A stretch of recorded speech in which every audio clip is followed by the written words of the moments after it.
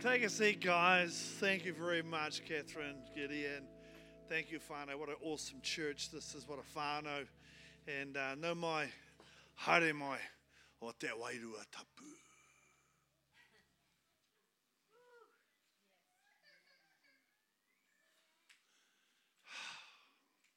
Te ha.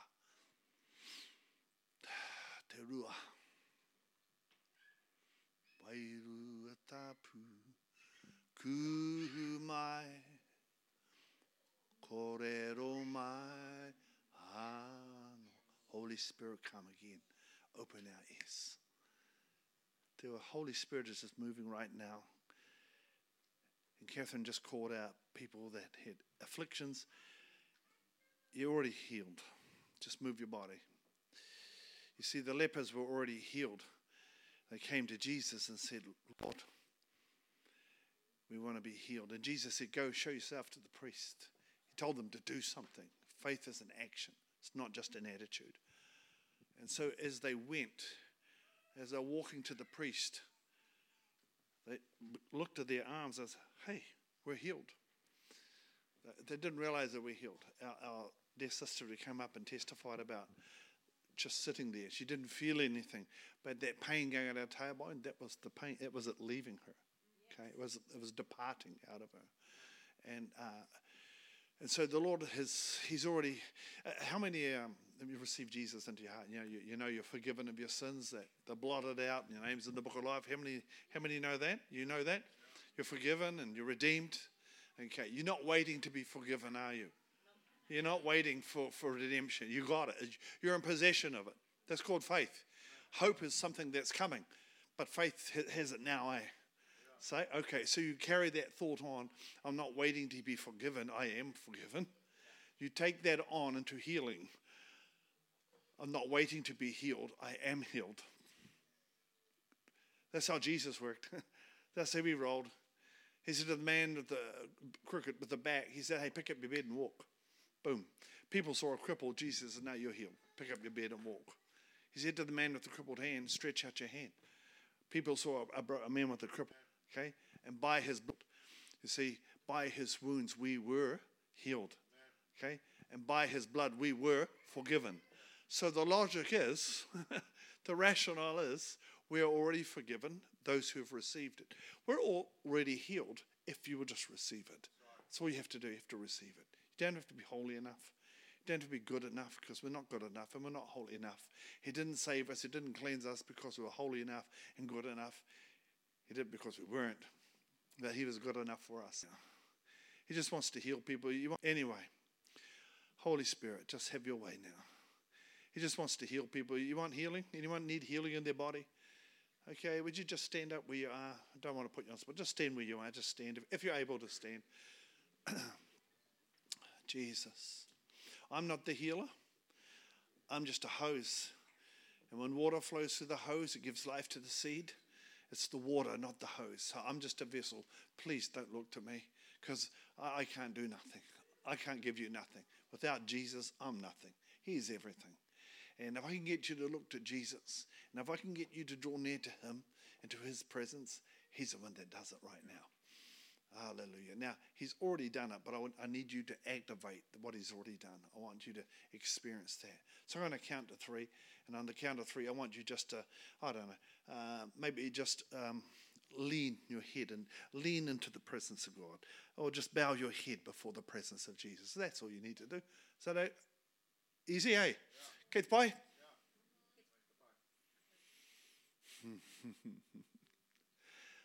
Oh, Jesus. Yeah, I'm just waiting not for him to come, and just waiting in his presence. So he said, don't do it yet, so I'm not going to do it yet. Just close your eyes, guys. Turn your eyes upon Jesus. Turn your eyes upon Jesus.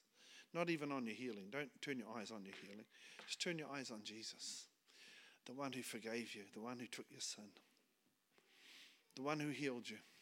The one who hung on a cross. And he was in excruciating physical pain. He was traumatized. He had deep, deep darkness and depression. He carried the weight of the world, the weight of sin. He for you, for you. And he cried out, Father, it is finished. The debt is cancelled. He did it for you. And that debt was not just your sin, but every curse, and by his wounds you were healed. He has already destroyed the works of the devil. That's why it's manifested. He's destroyed that work of the devil over you.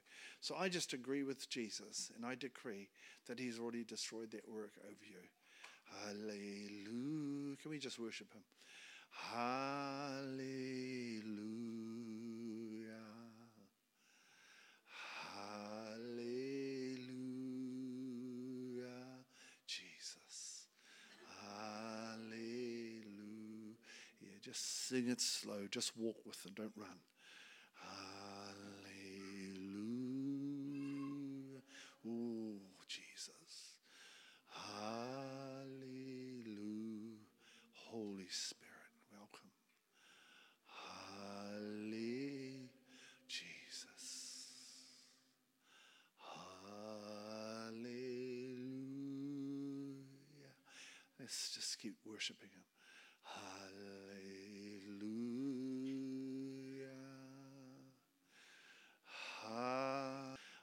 Hallelujah.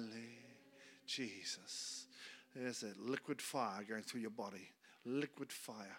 Liquid fire. Like liquid fire. Burn up that diabetes, Lord. Burn up that sugar diabetes right now. Thank you. In the name of Jesus. Arthritis leaves now in the name of Jesus. I give you in that little toe right now. Yes. Yes, Lord. Just keep worshiping. Keep worshiping. Thank you, Jesus. And that Achilles. Thank you, Jesus. You've healed that. Strengthen those bones. Strengthen those muscles. Lift up those hands that hang down. Lift up those feeble knees. That strength going through knees now. Those knees, those rheumatoid arthritis leaving. Pain in your body. Those injuries, that back injury. Thank you. All this Fuego, Espiritu Santos, the fire of the Holy Spirit. I give you praise, Jesus. I give you praise, Jesus. I give you praise, Jesus.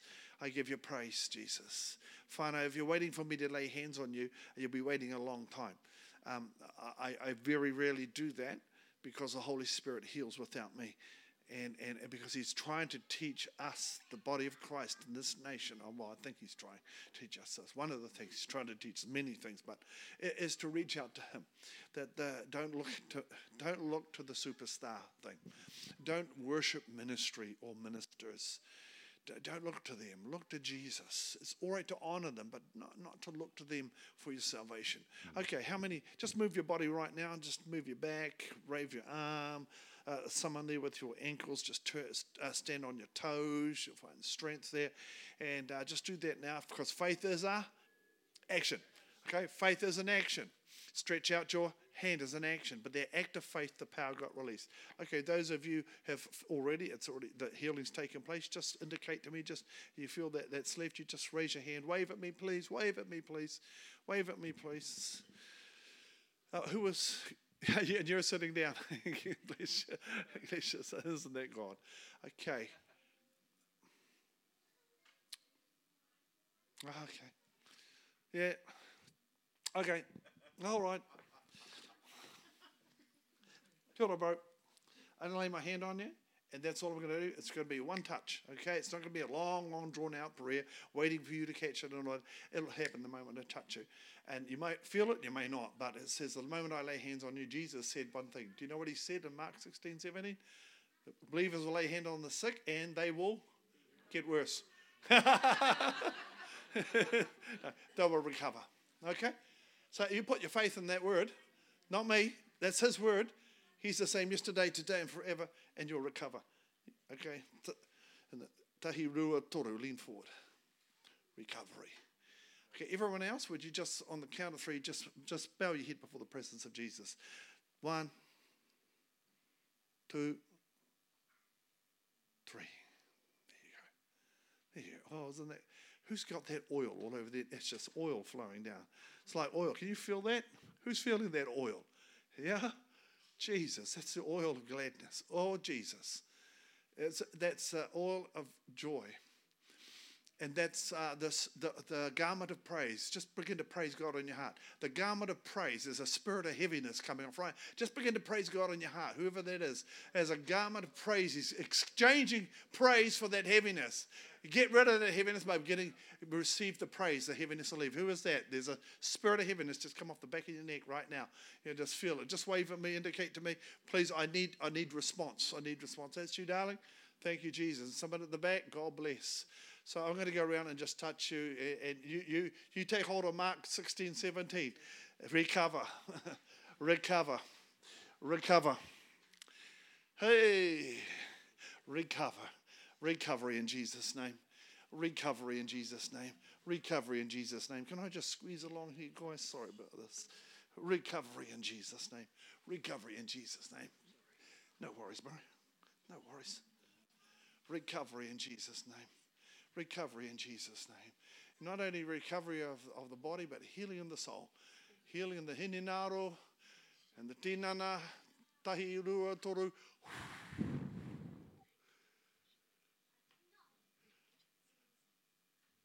The days of weeping are over.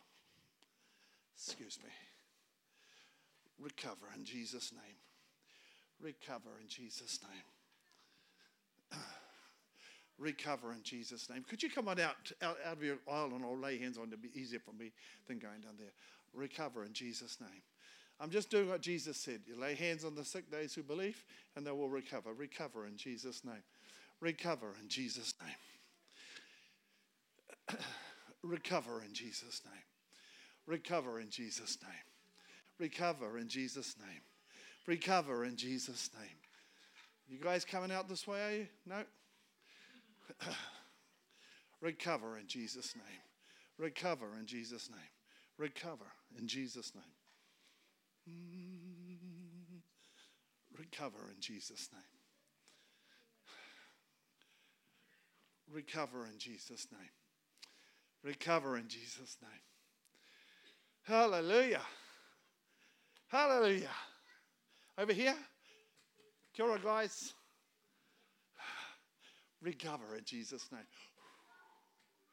Sort of had peppermints. Recover in Jesus' name. Recover in Jesus' name. Recover in Jesus' name. Away. Recover in Jesus' name. Recover in Jesus' name. Recover in Jesus' name. Hold your hand out, bro. Recover in Jesus' name. All through your bones. Strength of God. Strength of God. Strength of God. Bless you, Jesus. Bless you, bro. Bless you. It's gone really quiet, eh? Recover in Jesus' name. Recovery in Jesus' name. I prayed for a lady up at the hospital. Yep, I see. I prayed for a lady up at the hospital. She is dying of pancreas cancer. She only had days to live. She's the ward's made up like a marae, so the whānau was sleeping over. Funerals arranged. She's in her 70s. She said, I've just retired. I was going to go on a world holiday. So, well, you're going somewhere better than that now? Hey, she says, yeah, she's a tough old bird. She is on pain threshold number 10. She's on intravenous morphine, lying on a bed, hooked up. I said, oh, well, I'll have a karakia. I'm out of here. So I had a prayer. Just did what I'm doing to you guys. Laid hands on her. Said, recover in Jesus' name, and left. She didn't tell me till 2 weeks later. This is what happened. This is the behind the story. So I want to share this to encourage you. You don't have to wait till you feel something. But she said something happened. I didn't feel anything. But she said all the pain went after weeks of pain. It left instantly. So she said to the nurse, I'm going to have a shower. They went to help her on the bed. She said, I don't need your help. She jumped out, had a shower. 2 days later, she's discharged. She went and had a biopsy on the Thursday. So this was Sunday night. Thursday, she went to Waikato, got a biopsy, came back. On Friday, the surgeon, the anaesthetist, the palliative care, the nurses, they were all standing like an inquisition to see her as she walked in with her son. Now, her son's a cop, so he told me this. He said, we sat down and the surgeon had two lots of x-rays and he's looking at one and the other and he's shaking his head. He says, how are you feeling? She says, I'm great. He said, that's good. See, this just a few days before she was on the deathbed. And he said, we don't understand it. The biopsies come back from Waikato and the biopsy and the x-ray. The x-ray shows no sign. Here's the x-ray before, full of pancreas, the cancer. The pancreas is full of cancer, inoperable. And here's the new scans. It's completely gone. And their biopsy shows there's no trace of cancer in your body. Okay. Completely healed. Just by touch. So it's the law of contact and transmission. If you take your bulb out. No? Why? Could I get one of you to stick your finger in it? No? Why? You can't see anything. You can't see anything coming out of it. What would happen if you touched it? You can't see it, but there's a transference, the law of contact and transmission. So when I touch you, boom! Okay? It doesn't take 5 minutes for that transmission. Electricity just boom. God's power is faster than any electricity, okay? It's the law of contact and transmission. In the name of Jesus. Oh, you're healed, darling. The contact and transmission. Contact and transmission.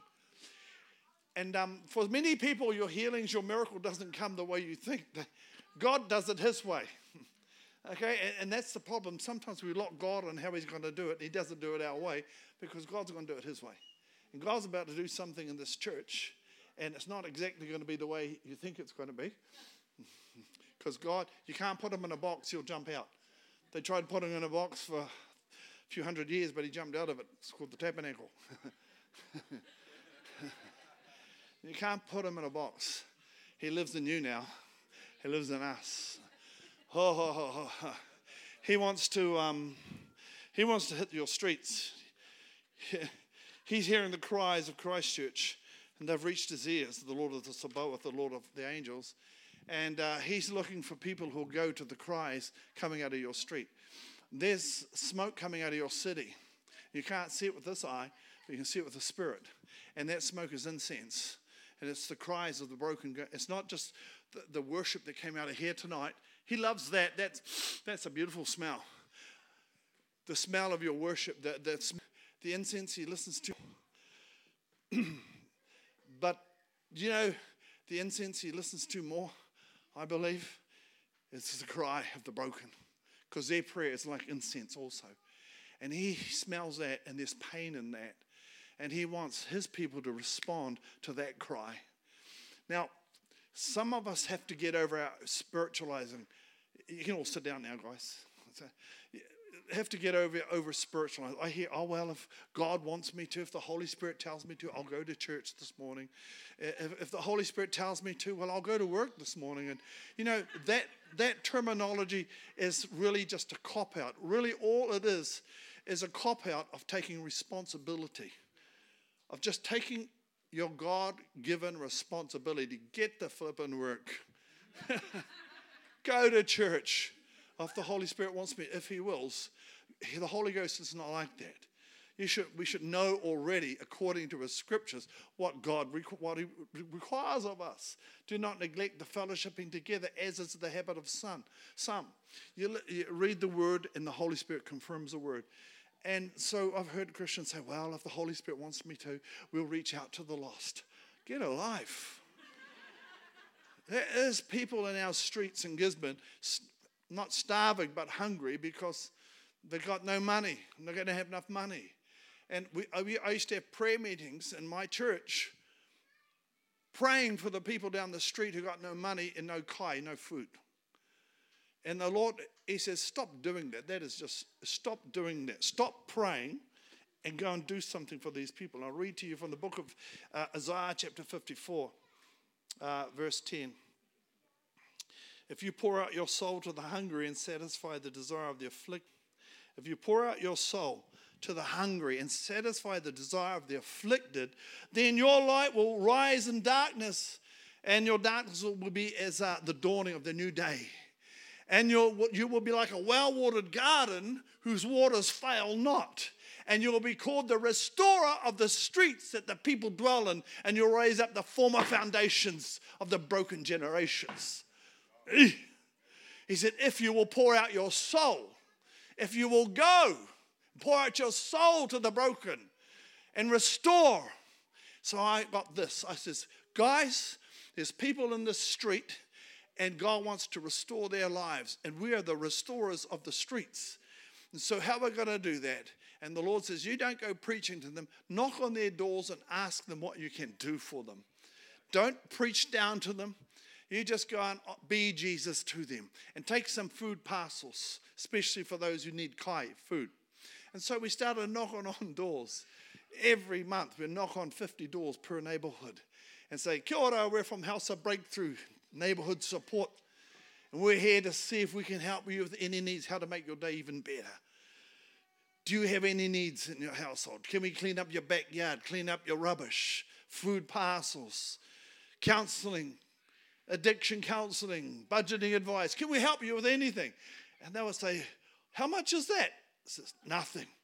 It's free. Why is it free? Are you from social services? No, we're from the House of Breakthrough Neighborhood Support Systems. We're the church. What? It's amazing. There's a church out there that wants to help us. Now, we hear that often. There's a church out there. And so we started doing, does anyone here need a prayer? Oh, standing on the doorsteps, just weeping. We say, is anyone here need a prayer? Oh, Granny, come on out. And Granny comes out. Yeah, I think Nanny needs a prayer. So we have her cut a care and her leg straightens out and she's healed. And do you know what? As we started hitting the streets, taking Jesus to the streets, not praying about the streets, but going to the streets, and not praying for the hungry, but taking food to the hungry, not praying about clothing the naked, but taking clothing to those who need clothing. As we started doing it, action, not hooey, but doing what Jesus would do, doing it as Isaiah said. Pour out your soul to the hungry.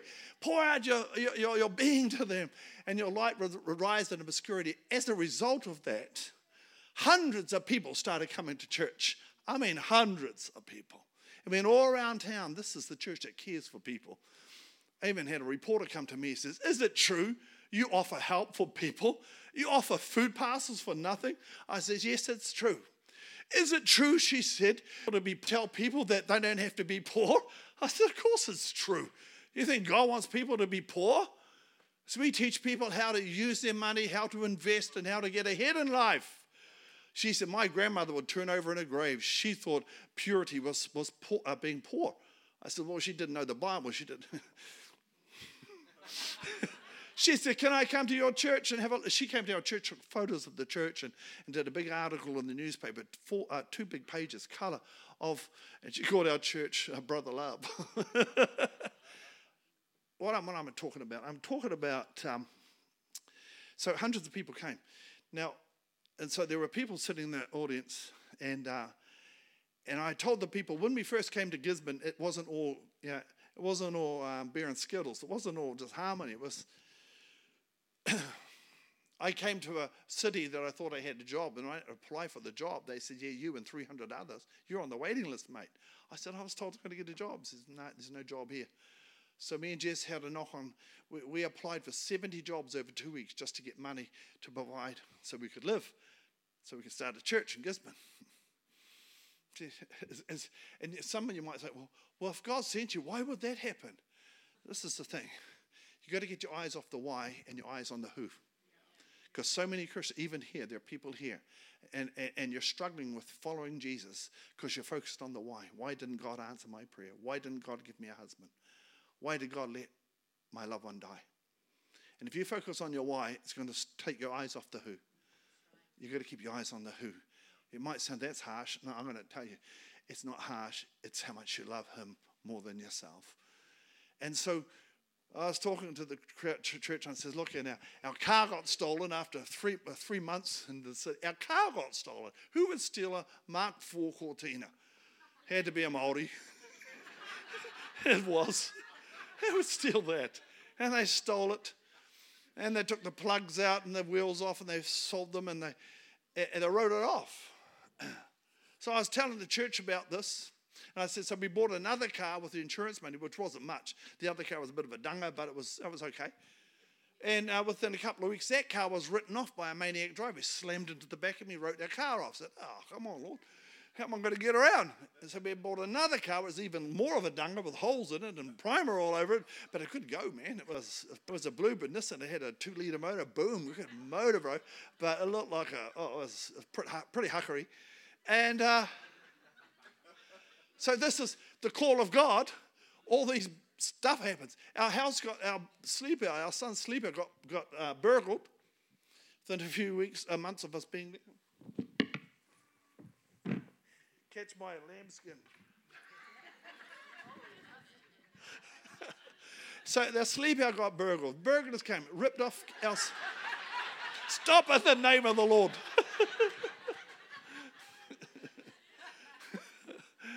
Trade me, bro.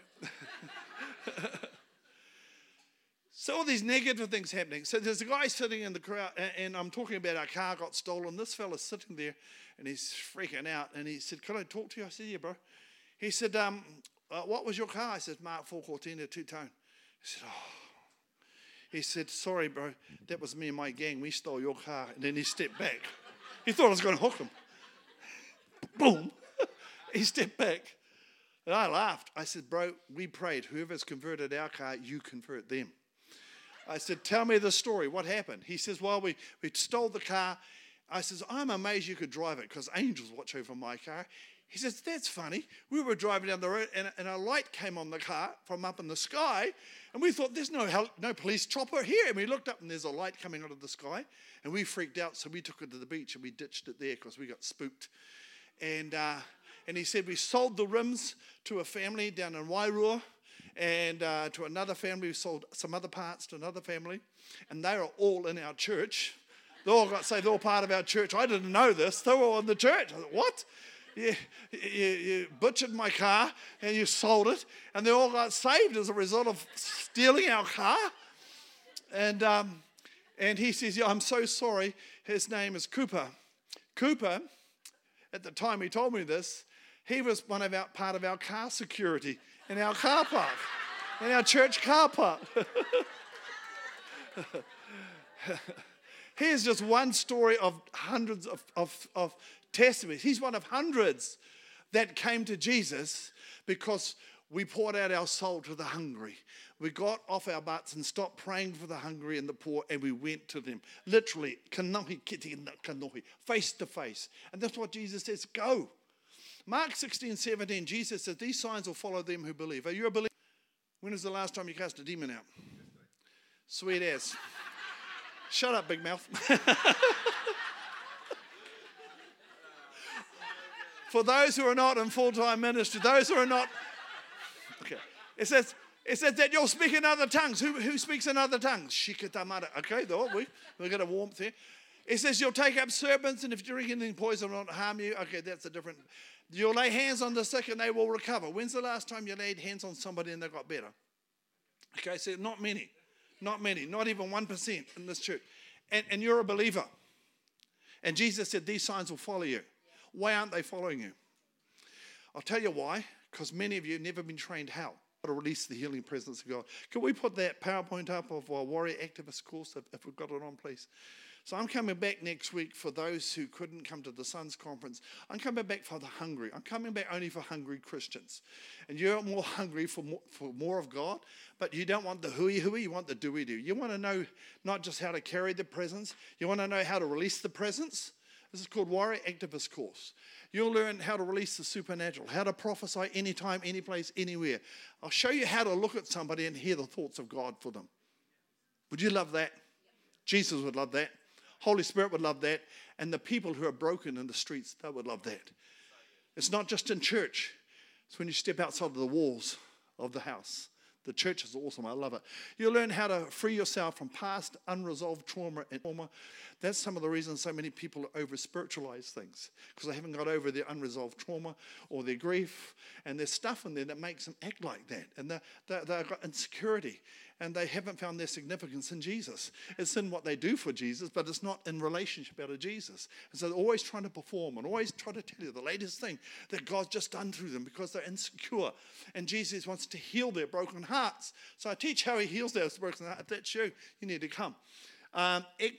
Experience daily God encounters. I teach the 7 steps of a priest and so much more. So it's 2 days from 9:30 to 3:30, then 7:30 to 9:30 for 2 days.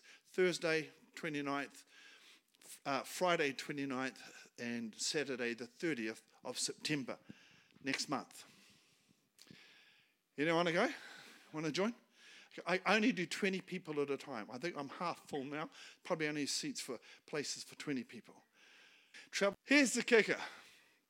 I've spent tens of thousands of dollars, or hundreds probably, traveled the world. I've sat under great men and women of God. I've learned how to carry and release the presence of God. Okay, money's no object to me. I seek first the kingdom. So if it costs me $5,000 to go somewhere and to spend time in a nation, sitting there learning and equipping myself, upskilling myself in the Spirit, money's nothing to me. $5,000 is nothing to sit under an apostle and learn how to see cancers dissolve. Is it worth it? Yeah. So I'm not going to charge you $5,000, but it costs $400 per person. Okay, it's probably all lost half of you already now. But you know, this isn't a game. You're not learning tricks. You're learning how to release the presence of God, and it's the difference between life and death. That lady I talked about in the hospital, she was dying. She was dying.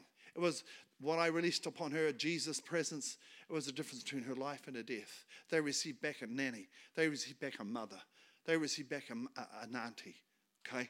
So if you're really hungry for God and you say, I want more of you, Jesus, well, put your money where your mouth is. Okay? So many Christians go, I want to do the God's going to move. God ain't going to move unless you move, bro. Mark 16, 17, 18, you know, I've already said that these signs follow those who believe. Verse 20, then it says, they went out and they preached the word everywhere, and God worked with them and confirmed their word with signs and wonders. So they went out. When they moved, God moved with signs and wonders. When they don't move, God can't move. Can you get this principle? When God's people move, God moves through them. When God's people don't move, God can't move. And so many Christians are praying, God, please move, please move. And God's looking down the earth, church, please move, please move. God, there's a neighborhood down the street, there's a gang down the street, please move upon them. He says, why don't you move upon them and go down there and do something for them? God, there's hungry people. They've lost their jobs. They need food. Please help them. Why don't you take some kai out of your kitchen, out of your cupboards, and go down and give them something? It's simple. Don't over-spiritualize your responsibility as a believer in Jesus Christ. Don't over-spiritualize all this stuff and have pie in the sky. Mate, I want plate on the steak. People need plate on the steak right here in this world. Okay? Steak on the plate.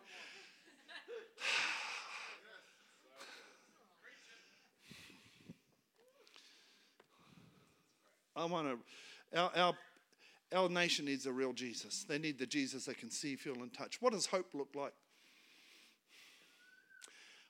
My worst month was I had 20 suicide call-outs in 1 month. 5 in one weekend. One was a guy who had the rope around his neck, and the marks are still there. She got him. The wife got him just before he died. And he's sitting next to me with his head down and just weeping, just tears pouring out of him. And he's so hurt by something that's happened, he wants to kill himself. And I began to tell him about Jesus. I began to tell him about the destiny God had for him. I began to tell him, you're a good fella. But you've got to get over that stuff. You've got to get over yourself, bro. Because God's got something greater for you. You're a dad. You're a husband. And God will help you get over it. And he changed. He lifted his head up and what does hope look like? If somebody's got their head down and they're dying or they're crying or they're in pain or they've had a breakup and they want to commit suicide, what does hope look like? Take a look at the person next to you. That's hope. You're the hope that Jesus would send. You're their hope. You're their hope. He's the hope of glory in us. And so what does hope look like to that guy? Me. I was hope for him. Imagine if you're over yourself and you just want to die, and you've got your head down, you're looking at the ground, and you see 2 feet appear. And you look up, you follow those feet, you look up, and you see this person looking at you and say, "Who are you?" And he says, "I'm hope. God sent me. I'm hope." Hey, it's Jesus, man. What does hope look like? Look in the mirror. Look in your neighborhood. So many insecure Christians are looking for a platform to display their gift. Look at me. All glory to Jesus. Look at me. All glory to Jesus. It's not about you. Jesus ain't here to promote you, your ministry, or your kingdom. He's here to promote, Holy Spirit's here to promote Jesus. He's here to promote Jesus. It's about lifting up Jesus so that people see Jesus in you. They'll be drawn to Jesus in you. And your community, your city, man, I'd have a ball here. It's easy to reach your people. It's as easy as that.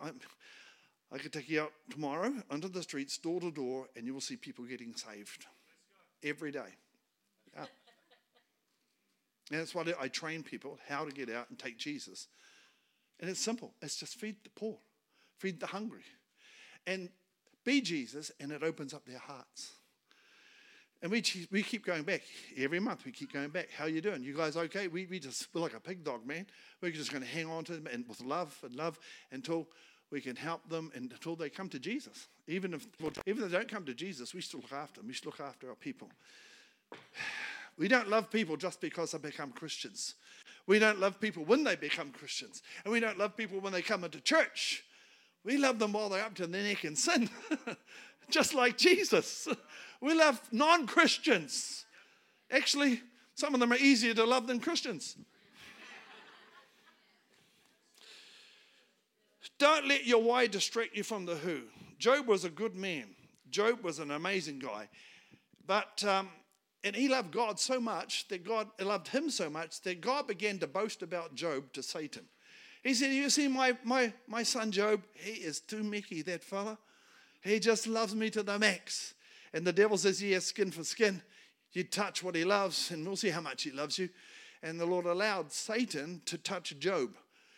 And after that process of the Satan touching Job, Job still did not sin, and he honored God. He gave, "Blessed be the Lord who gives, and blessed be the Lord who takes.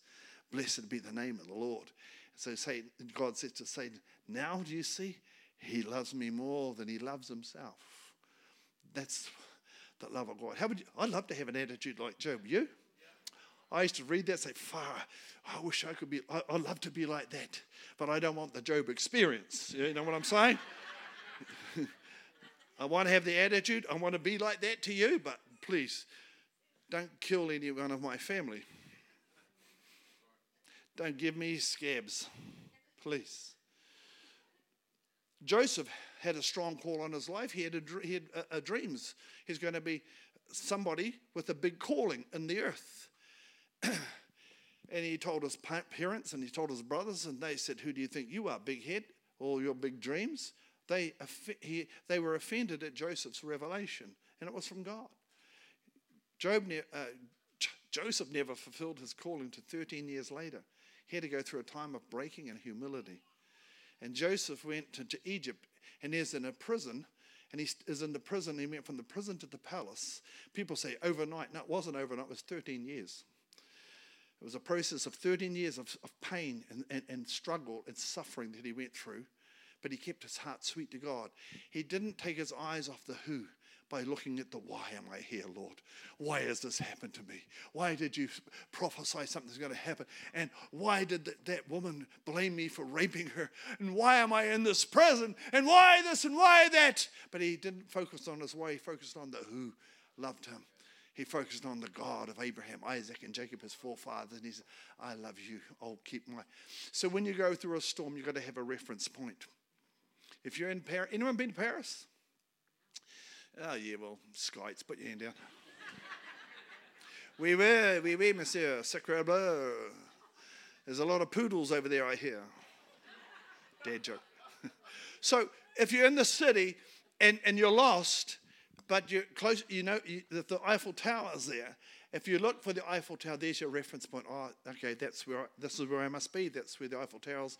I must be due east or whatever. So it's a reference point. I'm just talking about reference points. You've got to have a reference point in life. If you're going through life as a Christian, but you've got no goals, you've got nothing, you're just living day by day, it's a boring life. But if you follow Jesus, that's not boring. He'll get you to step out of your boat all the time. Yeah? And if you're going through a time of struggle, and there are people who are going through time of struggle, get your reference point. Keep your eyes on Jesus like Peter did when he walked on the water. Keep looking at him. Don't look at the waves around you because they'll swallow you up. Keep your reference point. Look at the who, not the whys. This is speaking to people here. Keep your eyes on the who, not on the whys. Why is this not happening? Why is this happening? Why did that happen to them and not to me? Why? Get your eyes off the why, because the why will kill you. The why are the waves that Peter looked at. And he went down. But when he took his eyes back on Jesus, he was able to walk upon the impossibilities of life. Keep your eyes on the who, not on the whys.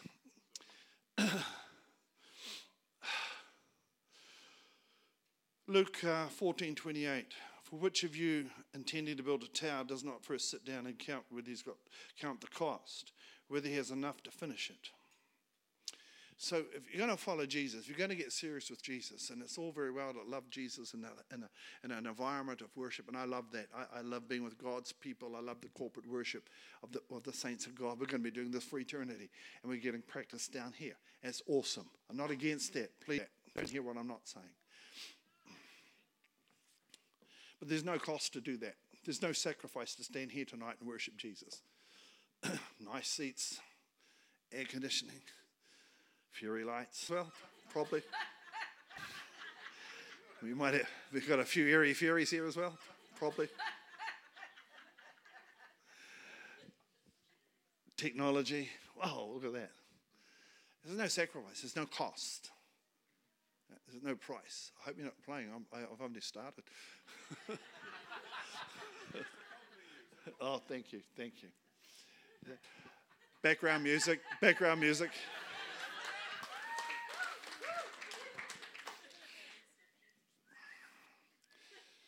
But I get caught in two hell holes, and it stinks. And there's open sewers, and there's people dying of diseases on the streets. And I pay to go there. I pay thousands of dollars to go there, to be among the broken and the hurting and the oppressed and the demon-possessed. I love it. And it costs me something to pour out and give hope. Oh, it's beautiful. Could we put the first PowerPoint up, please? I've only got 3. Oh, so this mother handed me this little baby. The baby had no consciousness. The baby was dying. I didn't know what to do. I got lots of fancy prayers, but they don't work. Only Jesus works. I didn't have a fancy prayer. So I just held the baby up and says, God! Next minute, bing! His little eyes open. Just like that. That's Jesus. That's Jesus. You say, oh, you got great faith, Pastor? No, I don't. If I had great faith, I would have said, God! If I had great faith, I would say, he's healed. But back then I didn't. I'm learning. But what I did was I had a simple act of obedience. That's all it takes, Whānau. It's just a simple act of obedience. Crawl out to the Lord. Call out to the Lord. You counted the cost. You going to follow him? You're going to bring Jesus to Christchurch? I mean, he's here, but we're going to release his presence into Christchurch. Are you willing to pay the price to do that? It's going to inconvenience you. It's a ministry of inconvenience. Okay? So it means we have to get off our nice plush seats, our nice firm butts, and go out and go to places where maybe we don't want to go. And take our love where it's never been before, to love a people that we don't even know, and they're scary people. But if you don't take your love or your faith where it's never been before, you're not going to see God move through you in a way you've never experienced before. God will only move in the proportion of the faith and the love that you have to the realms that you operate in. He won't move any further than where you are. Peter could sit in the boat as well with the other 11. But Peter decided to take his faith and step out of the boat and go where his faith had never taken him before. As a result, he experienced God do something he never experienced before. Are you willing to experience it? Do you want to experience something you've never experienced in God before? Do you want to see God move like you've never seen him get it before in your life? I mean, you've got to take your faith somewhere then. You've got to take it out. Anyway, coming to a close. Don't keep your eyes on your why, because it'll rob you from looking to the who, the one's worthy. So we go to Gisborne. God called us, great call, but everything goes wrong. Looks like it's going wrong. Car's stolen, next car's written off, sleep out's burgled, no job.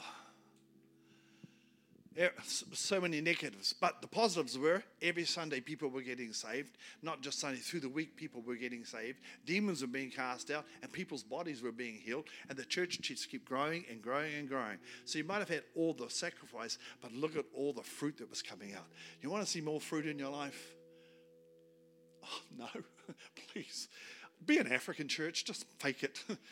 Hallelujah, amen. You do. Your spirit does. Yeah, I do. Okay, well, be prepared to pay a price. Count the cost. Be prepared to be inconvenienced. Be prepared to take your nice little warm, comfortable, maybe shallow faith into the deep. Into the deep. And then you will see the God of Abraham, Isaac, and Jacob. Then you will see the God of miracles. Then you will see the God of the impossible move through you as you just do what is possible. There's a lot of whys that have come to me and Jess over the years, over the decades actually. But listen to this, Philippians 1:29. For you it has been granted on behalf of Christ. It sounds good, doesn't it? To you it has been granted on behalf of Christ. So what's this goodie that's coming our way? It's been granted to us. Something Christ has granted to us. What could this be? Is it a pavlova? Is it a sponge? Is it KFC? What has this been granted on behalf of Christ to us from Christ? Can't wait to hear. What is it, Lord? For to you it has been granted on behalf of Christ not only to believe in him. Oh, yeah, we love to believe in you. We sing to you. We're rocking it, Jesus. But also to suffer for his sake. What? No, hang on. Suffer? Yeah. It's been granted to suffer for Jesus. The greatest privilege for you and I on earth is to suffer for Jesus. And it's going over your head at the moment, but it will sink. The greatest privilege you're ever going to have in this lifetime is to suffer for Jesus. It doesn't mean you have to go around looking for suffering and looking like Job and holding your bottom lip down. It doesn't mean that God wants you to suffer all through your life. But there are moments in your service unto the Lord, it's going to cost you something. There are times in your walk with Jesus where you're going to have to go through the valley of suffering. But that's part of the call. And if you see that as something painful, as something terrible, I used to. I thought, oh no, I hate James. James says, count it all joy when you go through various trials and temptations. I said, that guy's crazy. I don't count it joy. I think, get me out of this pain, God. Deliver me. But now I know what he means. Because me and Jess, we've been through a valley. And we've been through a fire. And we've been through a suffering. We've lost so much. And we either had to look at the why or look at the who. As we kept our eyes on the who, we realized to suffer for him is an honor. Even if it hurts like hell, it's an honor. Because it brings glory to Jesus. Not when I go to heaven, it brings glory to Jesus. Am I living, by the way I live my life now, I'm a living sacrifice to him. That's the price to fulfill the call. Suffering. That's the hidden little part that we don't look at. We look at all the glory, all the healings, all the miracles, all the souls, all the victories, all the successes, all the salvations, all the great mountaintop times. But you've got to have to go through the valleys to get the mountains and valleys, get the mountains. Jesus never had a smooth life, neither did the disciples. And if you want to do something great for God, it's not going to be a smooth life. It's going to be up and down. It's an altar call to those who want to be martyrs, figuratively speaking.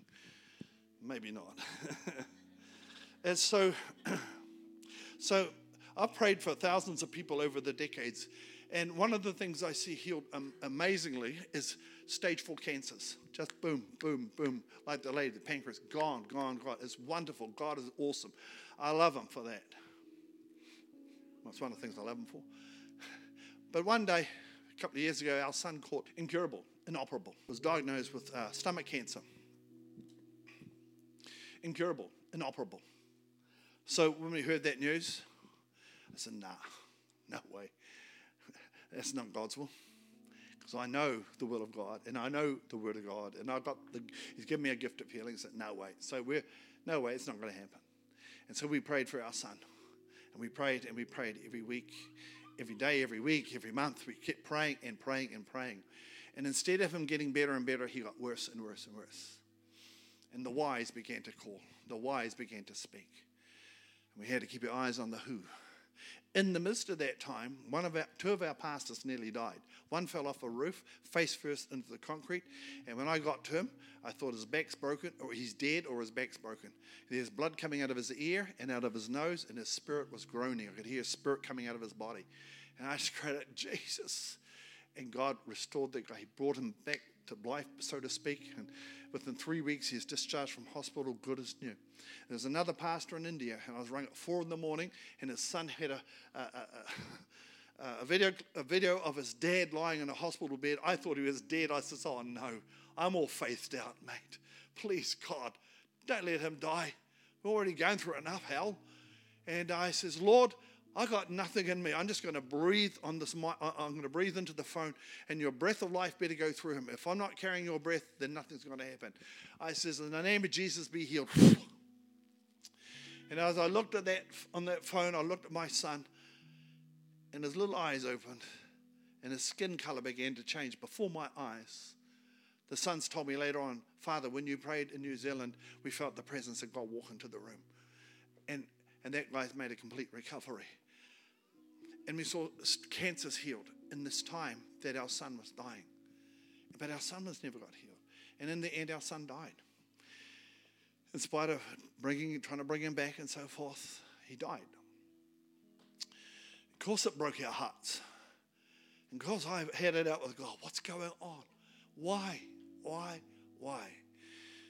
The last few hours of my son's death, I was in his room. And as I was standing there, the Lord reminded me of in heaven, there are 24 elders. Now, they used to be human beings like you and me. And they're seated on thrones around the throne of God. I don't know who these dudes are, but they're pretty hardcore. They must have done something amazing for God, eh? To not only sit on a throne, but to have a crown and to sit next to the throne of God himself. Would you agree? Yeah. So they're in heaven. In heaven, there's no resistance. Just say no resistance. There's no pain. Say no pain. There's no sorrow. So in heaven, you cannot give God a sacrifice of praise. A sacrifice is something that costs you. A sacrifice is where there's pain involved. In heaven, there's no pain. There's no resistance. So you understand praise in heaven. You're going to give God worship in heaven and obedience, but it's not a sacrifice. Do you understand what I'm saying? Do you catch it? You're tracking? You cannot bring God a sacrifice in heaven. You can only bring a sacrifice to God in this earth while you're a human. You with me? So when you go to heaven, you're not going to have the opportunity to bring sacrifice of praise to him anymore. It's over forever. And the angels start worshiping. They get off their thrones and they lie on their stomach and they take their crowns, their achievements that they did for God, and they throw them before the throne and they say, worthy, worthy are you, Lord. They don't take any credit or any glory for the crown or for their position, because that's the closest they can sacrifice to God. And it's not even a sacrifice for them. Because they are saying, everything I did for you on the earth, Lord, this crown represents your grace. It was you that gave me the ability to serve you and to accomplish things for you. And it's you that gave me the strength to do what I did while I was on the earth, to sit on a throne with the crown today. It was you, all you, Jesus, and all glory goes to you. But that's the closest they can get to sacrificing in heaven. It's not even a sacrifice. You're with me? Just visualize, look into heaven, see these guys. Hey! So I'm in the room with my son. And I didn't realize, but in 3 hours, he's on the earth. And I made my mind up when I saw these elders in heaven. What am I going to do on the earth? Am I going to give praise to Jesus? I'm going to keep my eyes on the who, or I'm going to moan and groan and say, Lord, you healed this man, you healed this one, and why not my son? Why? Am I going to do the why, or I'm going to focus on the who? And I realized that, and the Lord said to me, son, you will never have this opportunity again. This is a once in your lifetime. Your son will never die again. You'll never go through this thing again. But how you respond to me is your choice. You can give me glory like the elders, and you can bring me the sacrifice of praise, which you can't bring in heaven. Or you can complain. And so I chose to give him glory. I says, if I can't bring it, if he's not going to come back, then I'm going to give you praise to his last breath. And just before my son died, he said, Dad, teach me to pray. Well, he knows how to pray. I don't know whether the morphine or not, but he said, teach me to pray. So I led him through the Lord's Prayer, and he said the Lord's Prayer. And he said, thanks, Dad. Those were the last words he said. I looked down there, and he wasn't moving, so I moved him. He's gone. And I just give glory to Jesus. He is worthy. The who is more important than the why. I don't understand why my son died. I don't understand. But I don't need to understand to follow and to obey. I don't need to understand to love. I don't have to. And that's one of the costs. That's one of the prices it's cost me and Jess to keep our eyes off the why and keep our eyes on the who.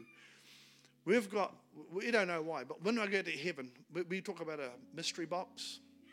All the mysteries in your life that God hasn't answered, we've got them in a sort of metaphoric box, figurative box. When we go to heaven, we're going to open it up and say, God, why this, why that, why this? And we're going to open it up when we're in heaven, not on earth. While we're on earth, if we have to suffer, we want to give glory to God. We want our suffering to count, because I'm not going to get a chance to suffer in heaven for Jesus, and neither are you. You only get one chance to suffer for Jesus, and suffering for Jesus is the greatest honor that any human being can ever have. Not just serving Jesus, not just being granted to believe on him, but it's all been granted for us to suffer for him. So how do you suffer? Well, you resist your flesh. That's suffering. When you don't feel like reading your Bible, read your Bible. Join the resistance movement. That's the type of suffering. Just read your Bible. I don't want to go to church. Too bad. Let your flesh suffer. Do it for the glory of Jesus. Don't do it for you. Do it for the glory of Jesus. Well, I don't want to read my Bible. Well, too bad. Do it for the glory of Jesus. Feed your wairua, your spirit. Well, I don't want to pray. Well, too bad. Just pray. Do it for the glory of Jesus. Use that suffering for him. Find purpose in your pain and realize that suffering is an honor, and suffering then becomes a joy. Oh, it becomes a joy. I don't hate James anymore. I understand what he means. Count it all joy, brethren, when you go through the crap. Now I know. Because when I'm going through the crap, I know if I bring glory to, if I say, Lord, I surrender to you, regardless of how I feel, I still love you. I mean, that brings glory to the Lamb. And when I go to heaven, closing, this isn't doctrine, okay? This is just my thinking. Just imagine if you've got a big basket, and that basket can be full of treasures that you bring to God in heaven. Times you've obeyed God and it's thrown in the basket. Times that you've resisted the flesh and followed the Spirit. Times when you've done something you didn't want to, you didn't feel like doing for Jesus, but you went ahead and do it. Well, that's recorded. Everything you do for the Lord, every good deed you do for Jesus, is recorded. You're going to get a reward for it when you get to heaven. You understand that? So imagine you've got this big basket full of stuff, of praise and stuff that will bring glory and honor to Jesus. When I go to heaven, I want to bring this big basket into heaven. I'm happy to get into heaven, but I want to bring a koha to Jesus. I want to bring a koha as a gift. I'm not trying to work my way into heaven. I'm saved by the blood of Jesus. So I'm not trying to bring something into heaven by my own works, okay? It's not by any works of righteousness we are saved, but according to his mercy, he has saved us through the washing of regeneration and renewing of his Holy Spirit. Titus 3:5. I understand all that. This is not about trying to earn my way to heaven. I want to bring something to God and lay it at his throne as a basket full of glory. Say, this is for you, Lord. This is all the times I suffered. This is all the time I went through crap. I still loved you, and I still give you glory. And I could only suffer for you on the earth. Here it is, Lord. I want to bring a basket full of blessing and a basket full of suffering. blessings that came out of suffering. What's your basket going to look like? Empty or full? What are you going to take to Jesus when you stand before him? So next time you go through some pain, next time you go through some suffering, forget about yourself. Think about the glory it brings to Jesus when you choose to suffer for him.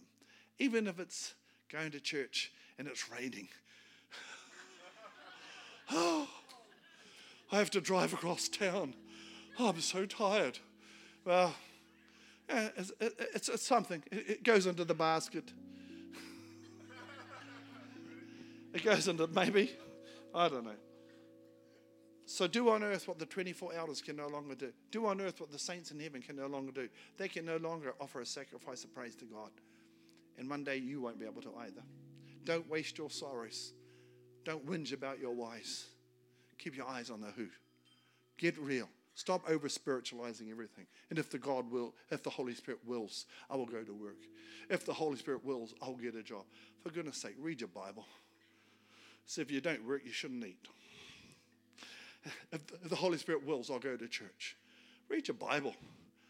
Don't neglect the gathering. We got to. Anyway, if you haven't received Jesus into your life, even ask Christ to come into your heart, and you want to do that, just put your hand up. Just raise it. If you're backslidden, you might realize, I think I am backslidden after hearing that message. If you are, come on, be honest to God and honest to yourself. You owe it to Jesus. You don't owe it to me. Don't put your hand up for me. You owe it to Jesus. I owe everything to Jesus, and so do you. The only reason you're alive is because of his grace. And if you've been withholding from Jesus your best, then you need to repent of backsliding. I said, if you've been withholding from Jesus your best, you need to repent of backsliding. Okay? So listen to your heart, not your head, and just lift your hand up. For me, for him, do it. If you need to do that, do that. I love you, but I'm not here to tickle your ears. I'm here to help you step out of your boat.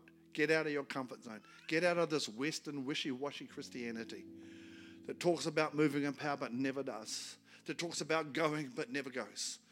Come on, get out of that. Okay, shall we bow our heads and close our eyes and then put our hands up so no one can see? Nah, God bless you. God bless you, sweetheart. Anyone else? And it's not for me. If you need to, God bless you, bro. Come on, let's get real with God. God bless you. God bless you. He sees your hand. So I've had to repent so many. God bless you. I have to repent so many times. Most times I'm on Team Jesus side.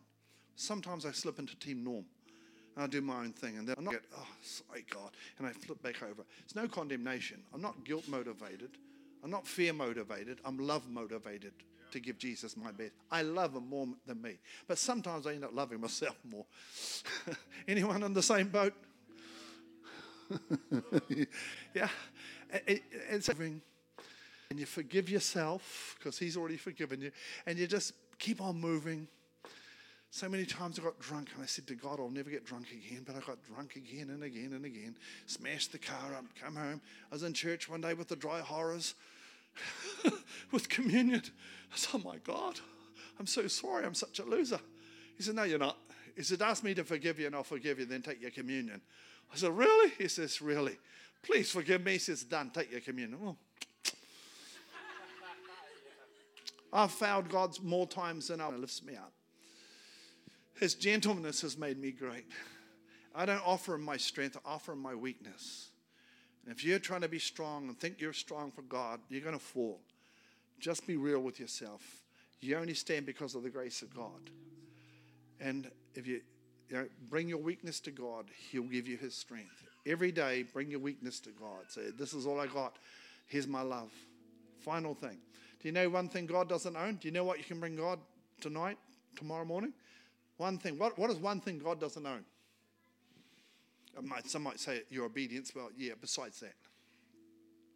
Because I always wondered, why do you want my presence? Why do you want me to spend time with you? Well, why, Lord? You've got thousands, billions of angels, trillions of angels. You got all these creatures. Why do you need me? Why am I so important that you're waiting in the morning for me to come and spend time with you? You ever wondered that? When God's got all these angels, and he's got all the, he's got warriors, he's got the saints already, he's got Abraham, Isaac, all those dudes are already up there. So how would you miss me? Do you know what he misses? Do you know why he misses you? Because you have something he doesn't own. Do you know what you have that he doesn't own? It's your love. Your love. Who are you pouring your love out to? Him or yourself? That's the only thing he doesn't own in all of creation is your love. And he'll never force it. He'll never make you give you it. Just like I would never force my wife to love me. I never force my kids to love me. I never force my grandkids to. I just love them regardless. So, in closing, closed.